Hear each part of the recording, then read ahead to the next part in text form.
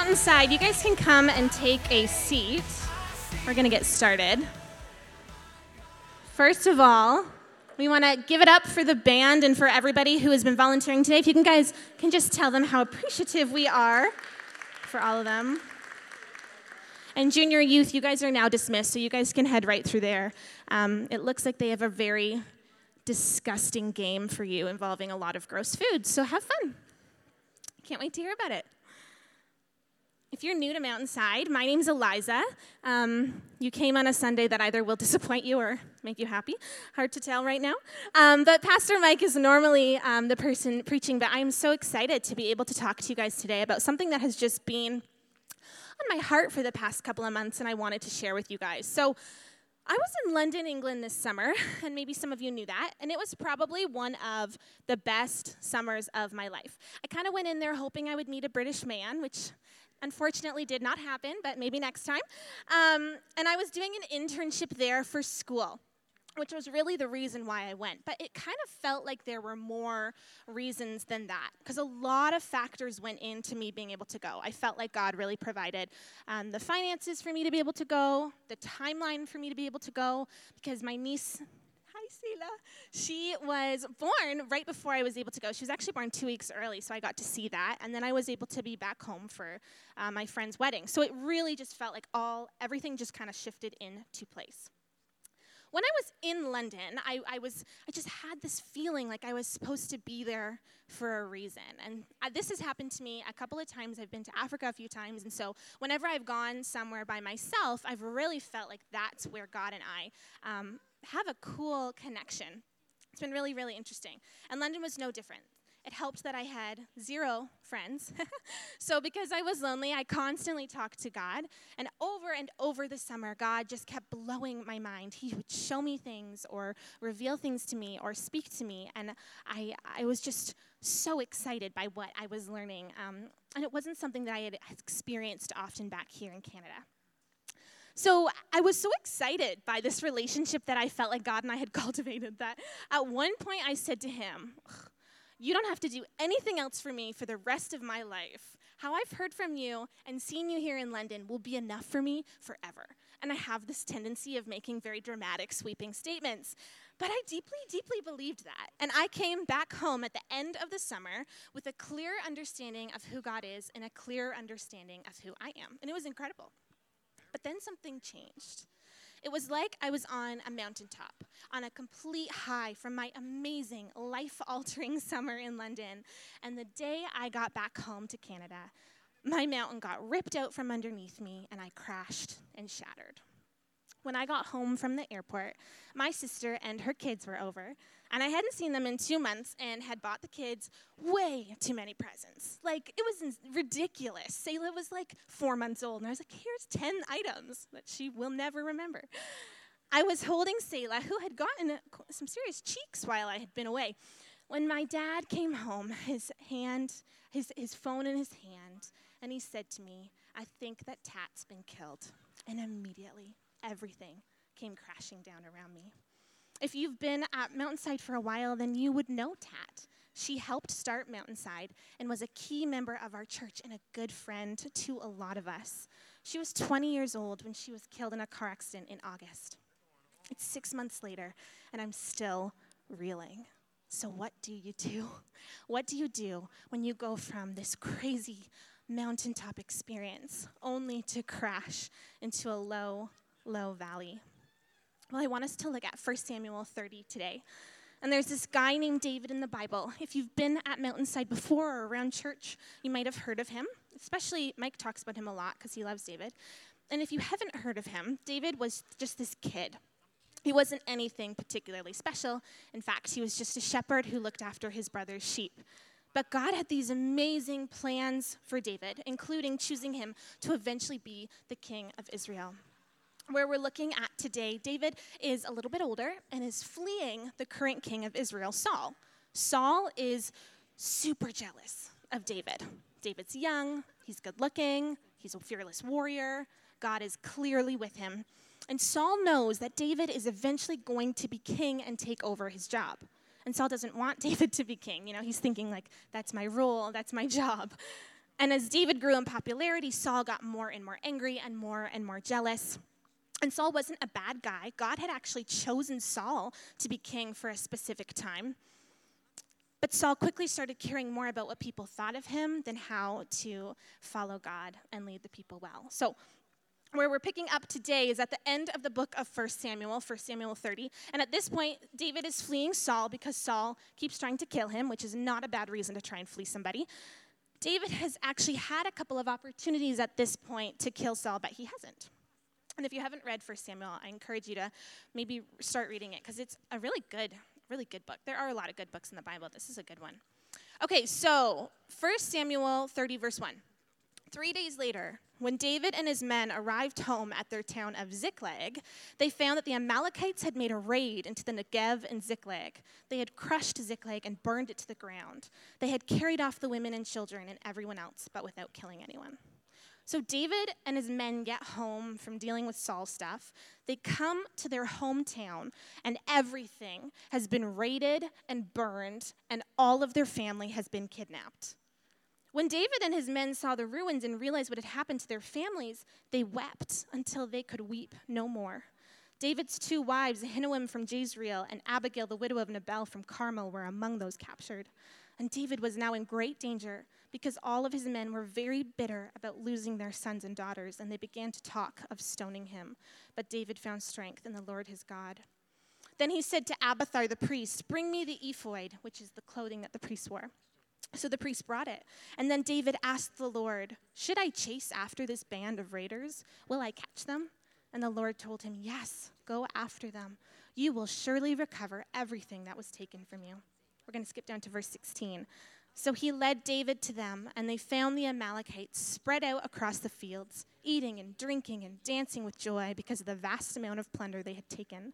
And David and his men rushed in among them and slaughtered them throughout that night and the entire next day until evening. None of the Amalekites escaped except 400 young men who fled on camels.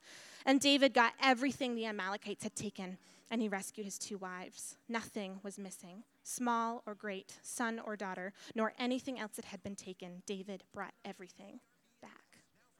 Bit of a crazy story. A lot of bloodshed. A lot of awful, awful things happened in this story. But for one moment, just imagine how David must have felt. He came home from these victories of escaping Saul to find out that his hometown had been burned, everything had been taken, and all of his family was gone.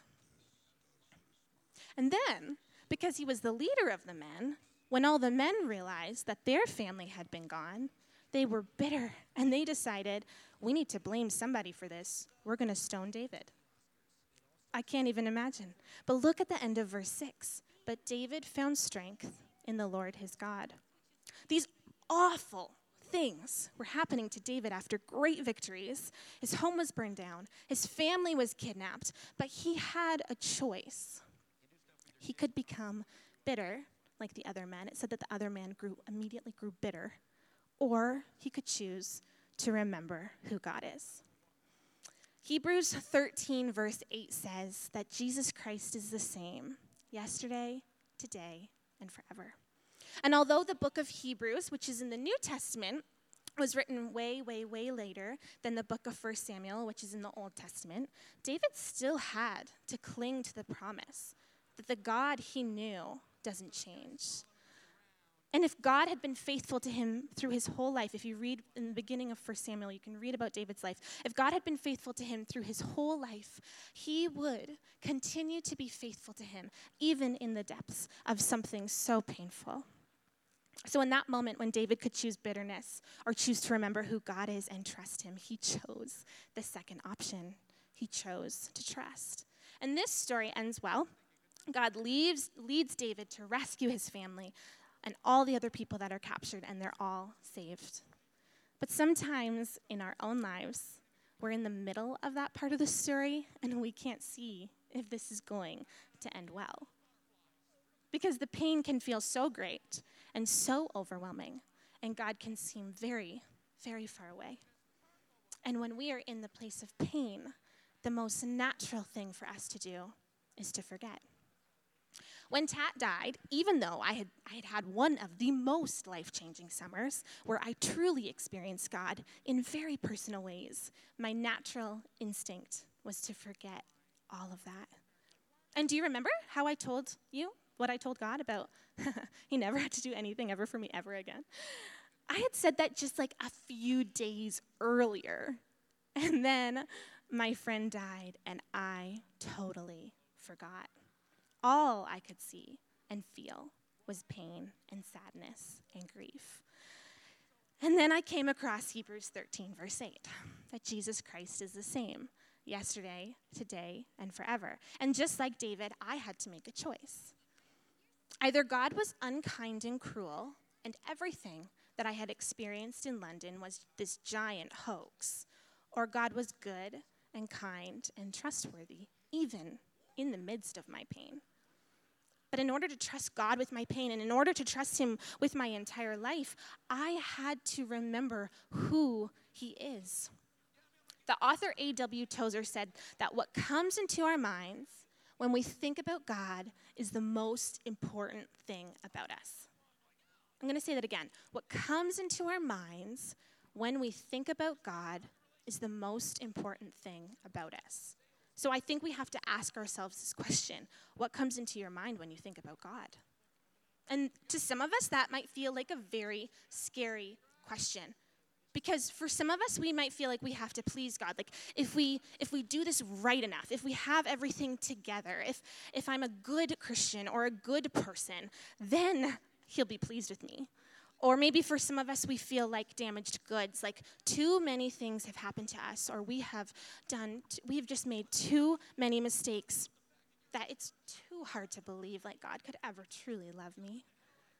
And maybe you even believe that God is love, but he's got to love the person next to you so much more than he loves me. For a long time, I struggled with the idea that God is disappointed in me. Turns out I had to work through a lot of stuff that made me realize that that's how I was perceiving God. If you feel shame or disappointment, or like you have to get your life in order when you think about God, I have to be honest with you and tell you that your perception of him is wrong. God is far more loving, far more gracious, and far more kind than any of us can even imagine. But sometimes it's hard for us to see that. A quick story, Sarah and Josiah over there with that really beautiful little baby. Last summer, I felt like I was supposed to pray for them. I had challenged myself to pray for something, the same thing, for 40 days in a row. To be honest, I thought I would be praying for something for myself, because generally I just think about myself more than others. But I really felt clearly like God said, no, I want you to pray for Sarah and Josiah. And so I did. So I set out on my 40 days, and I know I'm supposed to pray for them to have a baby, because Sarah and Josiah, if you know part of their story, they had experienced quite a few miscarriages, and I felt like I was supposed to pray that they would have a baby, and I felt strongly as I was praying, I'm like, God, you're going to give them a baby. I just know you're going to give them a baby. So when day 40 came around, I'm like waiting for Sarah to tell me that she's pregnant, because I thought if I prayed for 40 days, they would have a baby. And she never did. And I was really mad, confused, disappointed. I was like, God, why did you ask me to pray for 40 days if you're not even going to give them the thing that they want so, so badly? And I could not understand why this thing that I longed for them and what the whole church was praying for them wasn't happening in the timeline that we all wanted it. So flash forward 1 year, that was last summer when I prayed for 40 days for them. This past summer, I was in London, England, and it was like midnight in London or something. I get a text from Sarah saying, Eliza, we're having a baby. I started to cry my eyes out. First, because I was so happy. Second, because I realized it was 1 year to the day that I had stopped praying for them in that 40 days. I thought that would happen a whole year earlier, and God had an entire plan a whole year later to the day that I stopped praying. I'm not saying that they had a baby because of me. That's not what I'm saying. I'm just saying it was really cool. It was really cool. And that God is always trustworthy, even when it doesn't feel like it, even when we cannot see how this thing is going to end. But we can claim that he is trustworthy when we remember him. So something I want you to know is that remembering often hurts. And if you were coming to church for a really positive pep talk, I'm really sorry, we're just going to get a little bit more depressing. Because remembering is going to involve a lot of pain. Some of us have quite skewed perceptions of God because of the pain that we have experienced. And I didn't know the way that I saw God was so wrong until I started to go to counseling and deal with a lot of the crap that had kind of pointed me towards that false direction. My friend says, if you have a pulse, you probably need counseling. And I like to joke around with my sister that if I ever have kids, instead of saving up for them to go to college, I'm going to save up for them to go to therapy, especially if I'm their mother. My point is, if you are a human being, you will have stuff to deal with. It doesn't matter. You could have had a wonderful upbringing, and thank God for that. But you are still a person in a very hard world, and we all have to deal with stuff and figure stuff out. And in order to see God more clearly, we have to deal with the junk that gets in the way of how we see him. But the most beautiful part of all of this is that God will be there with us, helping us to sift through what might be a lie and what is the truth. What helps me the most, and we're going to do this, if everybody goes to the bathroom soon, I know why, is literally sitting in silence before God. This has been a really hard thing for me to practice, but so transformational. A couple of weeks ago, I had a 13-day migraine. It's horrible. It was horrible. I went to the doctor. I went to the emergency room. The doctors at the emergency room gave me morphine and Percocet. Really makes you quite high. And knocked me out for 16 hours. And when I woke up the next morning, the pain was worse. And I was willing to try anything. So one day I found myself at the chiropractor. Okay, I've also decided I'm going to marry a chiropractor because it felt so good. Like, if you haven't been to the chiropractor, go. I'm marrying a British chiropractor. Anyway, he asked me, has anything significant happened in the past 6 months? And it kind of clicked into with me. I was like, oh yeah, my friend died. And I realized that I had been ignoring God and ignoring my grief. I was really tired of feeling sad. I was really tired of having to try and deal with everything. So I decided to just ignore it. But the thing is, with pain, you can only ignore it for so long. Eventually, you have to deal with it, or it will come at you in the form of a 13-day migraine. And I decided to get quiet before God and grieve. And I really didn't want to. I didn't want to. It doesn't feel good. But I knew I had to deal with what was happening inside of me. So a couple weeks ago, I spent a Saturday morning, I just cried, and I told him honestly how I was feeling, how I felt really betrayed by him, how I felt really sad a lot of the time, how I was really mad with what the outcome of this situation was. And as I cried, I just allowed myself to be with him. And in that time of being with God, just being silent, just sitting with him, I experienced a love so strong and so kind and so personal that I was absolutely blown away. Remembering can hurt when we have to deal with our pain, but God will never make you deal with that alone. When you bring that pain to him, offering it honestly just as you are, not fixing it, not making it look less than it is, but just giving it to him exactly as you are, he will sit with you. We can have the God who made the entire universe sit with us and help us work through our pain. And sometimes we can do this alone with God. And sometimes it might be helpful to talk through some stuff with a counselor. It doesn't matter, because God can use both our alone time with him and talking to someone to help us clear that away and see him more clearly. So point number 1, remembering can hurt. Not what you wanted to hear. And the second thing I want you to remember is this. When we remember who God is and remember what he has done, we can claim that he will do it again. Maybe for you, you're thinking, I don't really know what God has done. I don't really know him, or I haven't really seen anything. that's totally okay. I would start by honestly read through the Bible. You can read story after story after story about what God has done for his people. The entire book will show you what God has done. He has raised people from the dead. He's healed people. He has reconciled relationships. And again, Hebrews 13, verse 8 says that Jesus Christ is the same yesterday, today, and forever. And that means because he has always been the same and always will be the same, that we get to claim what he has done a long time ago, and we get to claim what he has done yesterday. So we can say, God, I know you never change. I saw how you saved David's family. And if you can save David's family, you can save mine. You can save my relationship. You can save my life. Or we can look around our church and see what God is doing within Mountainside. When I look at Gord, I remember how God saved him from his heart attack. I remember God. When I see Kalia and I remember how God healed her from her cancer, I remember God. And when I look at baby Thea, I remember God. God has done so much in our church. Remember who he is. Remember what he has done. And then claim that he will do it again.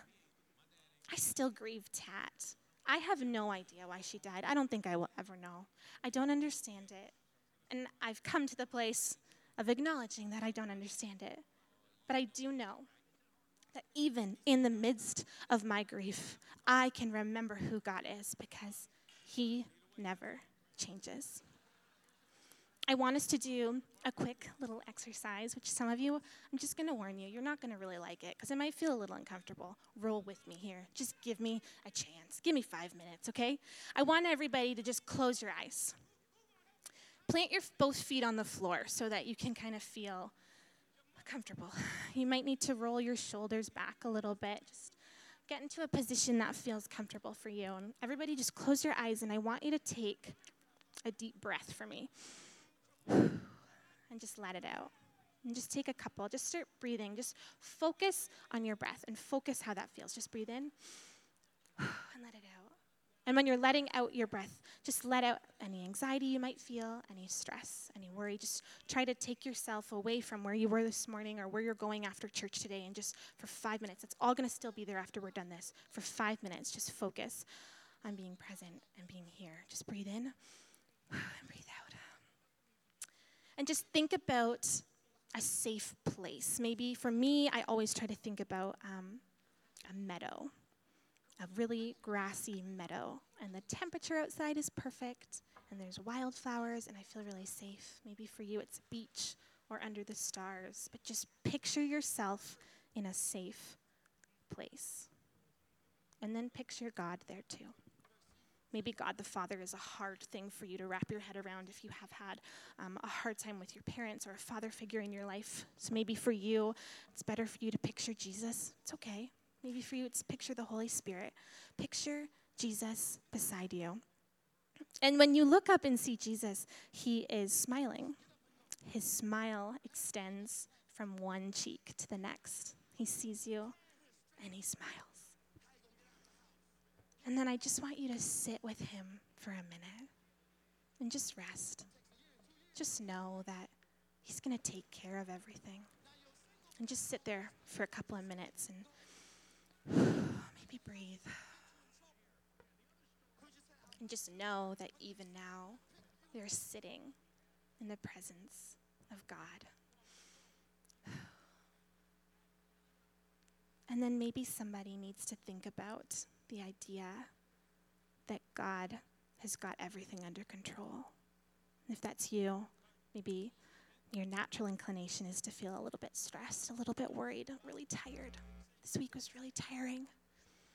I just want you to rest in the idea that God is God and you're not God, and you don't have to have everything together.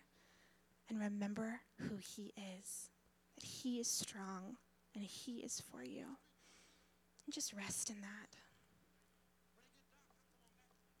Or maybe somebody needs to know that you're loved for exactly who you are. There is nothing that you can do to ever erase that. And maybe you just need to remember today that you are deeply, deeply loved. And you can rest in that and remember that God is love. and that he loves you.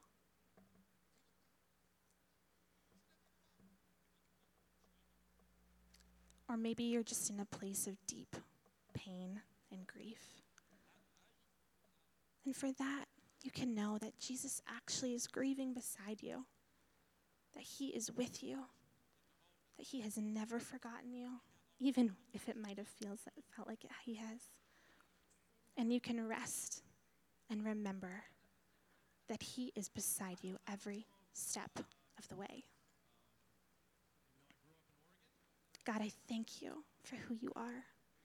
I thank you that you are good and you are kind and you are trustworthy, that you have shown us who you are over and over and over again.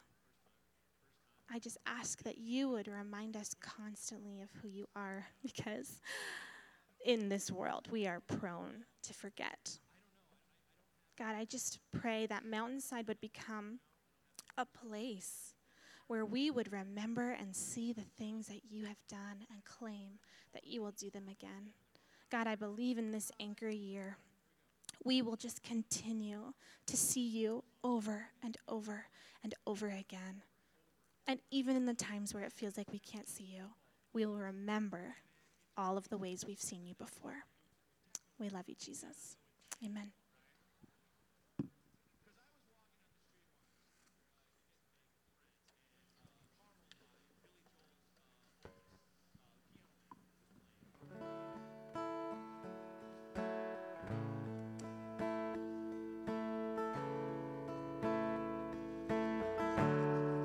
Promise still stands.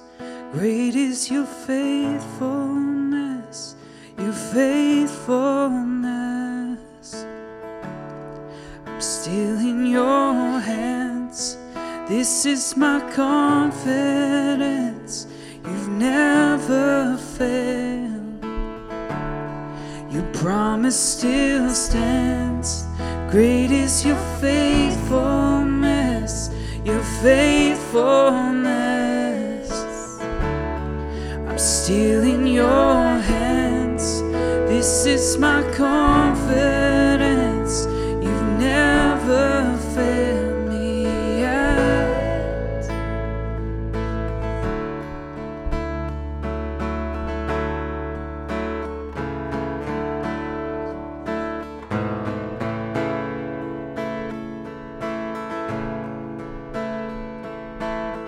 I've seen you move the mountains, and I believe I see you do it again. You've made a way where there was no way, and I believe I see you do it again. I've seen you move the mountains, and I believe I see you do it again. You've made a way where there was no way, and I believe I see you do it again. I see you do it again.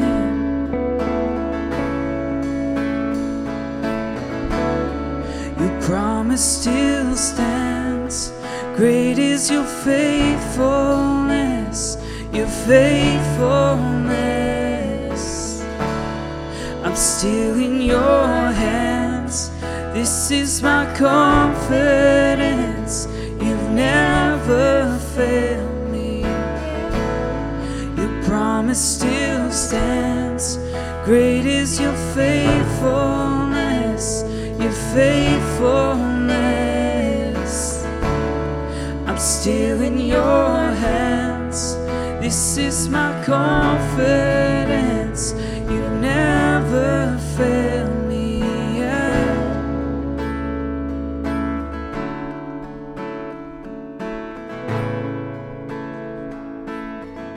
Let's sing one more time, your promise. Let's remember that as we go this week. The promise still stands, no matter what you're walking through.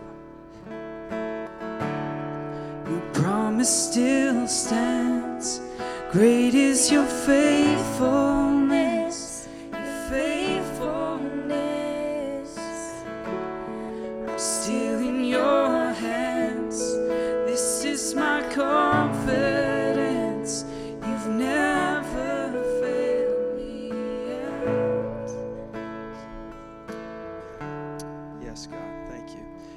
just as we close, I want to encourage you. We believe that God is faithful because of who Jesus Christ is. And, I know there's some newer people to church service where, you may be just figuring out who God is. Maybe there's people in the room that you've been in church services your entire life. I want to just give you a chance to know who Jesus is today. If you didn't know it, God loves you. And that's, I so appreciated that about Eliza's messages. The good times in life, the awful times in life, it doesn't matter. God is with you either way. And he actually loves us so much that even though we on our own go down our own path, we make mistakes on our own, that God loved us so much that he came from heaven to earth. God became a human being. That's why, if we really let that sink in, that is wild. Jesus Christ, the Son of God. And, he lived a perfect life. When he was 33 years old, he was crucified on the cross. And the reason he was crucified is so that he could take our sin away, so that we could actually have a right relationship with him. And when we actually believe that story is true, when we put our faith in who Jesus is, that he died on the cross, that he rose again, that he loves us, when we believe that, we can know who God is. We can have a relationship with God. So I want to just encourage you, if you've never made that decision yet, you can make that decision. You can know who God is, and you can know that you are just so loved and so valued by him. Amen? So you just do that now in your heart. It doesn't have to be some fancy ritual. You just say to God, God, I want to go your way. I believe that it's true, and he's there for you. Okay? We're going to close off by taking up an offering financially. So ushers, you guys are good to come forward. If you want to be a part of what we're doing here at Mountainside Church financially, you can give through the red buckets here that they'll be passing along. We also have an iPad set up at the back for some digital online giving through debit or Visa. And again, there's no pressure if you are not a regular attender, okay? This is for kind of, if you call Mountainside Church your home family, that's for you. And I also want to remind you that today, what time are we looking at here? So I'd say 20-ish minutes, we're going to be having a partnership meeting. And basically a partnership meeting is a gathering together we do 3 times a year, every fall, winter, and spring, where if you are a church partner, that means that this is your church home, that you've committed here formally to say, yes, this is my church home. I give here. I serve here. I'm committed to attend here. We're going to be talking about finances, kind of where we are as a church, just some different dreams, some different goals, just some different vision ideas and that kind of thing. So that's in 15, 20 minutes, just where the youth meet out there. We're gonna meet there, okay? So service is officially closed. Thank you so much. We will see you here, same time, same place next week. And before we do anything, though, show some love to Eliza. How good was that? Come on. Thank you, Eliza. We appreciate you preaching and helping me out today. And then with that, God bless you. You're free to go. If you're a partner, make sure you stick around. We have lunch provided and childcare provided. Oh, thank you, Elizabeth. If you are attending the partnership meeting, could you please pick up a chair and bring it with you, just so Clayton doesn't have to do everything, okay?